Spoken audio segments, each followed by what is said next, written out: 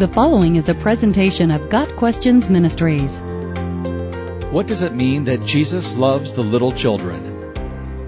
The famous children's hymn, Jesus Loves the Little Children, was written by C. Herbert Woolston, 1856 to 1927. The tune for the hymn was composed by George F. Root and originally had the title, Tramp, Tramp, Tramp, the Boys Are Marching.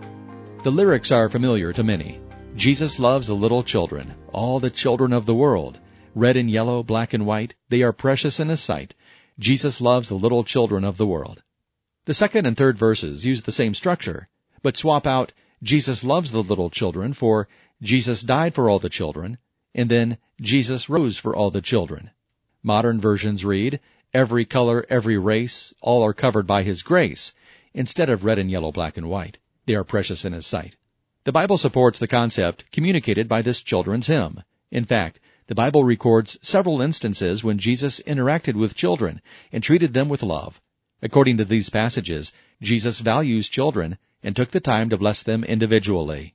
One of the most well-known accounts of Jesus loving the little children is found in Mark 10, verses 13, 14, and 16. People were bringing little children to Jesus for Him to place His hands on them, but the disciples rebuked them. When Jesus saw this, He was indignant. He said to them, "Let the little children come to me, and do not hinder them, for the kingdom of God belongs to such as these." And He took the children in His arms, placed His hands on them, and blessed them. Jesus also healed many children throughout His earthly ministry, healing them from disease, casting out demons, and raising at least one child from the dead. Jesus clearly taught that He wants each of us to have the humility of children. He called a little child to Him and placed the child among them, and He said, "Truly I tell you, unless you change and become like little children, you will never enter the kingdom of heaven. Therefore, whoever takes the lowly position of this child is the greatest in the kingdom of heaven." Matthew 18, verses 2 through 4. What does this mean?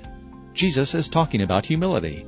Jesus is exhorting us to seek the humility of a child, to have a faith destitute of ambition, pride, and haughtiness. Children are teachable, and we should be too. The Bible is clear.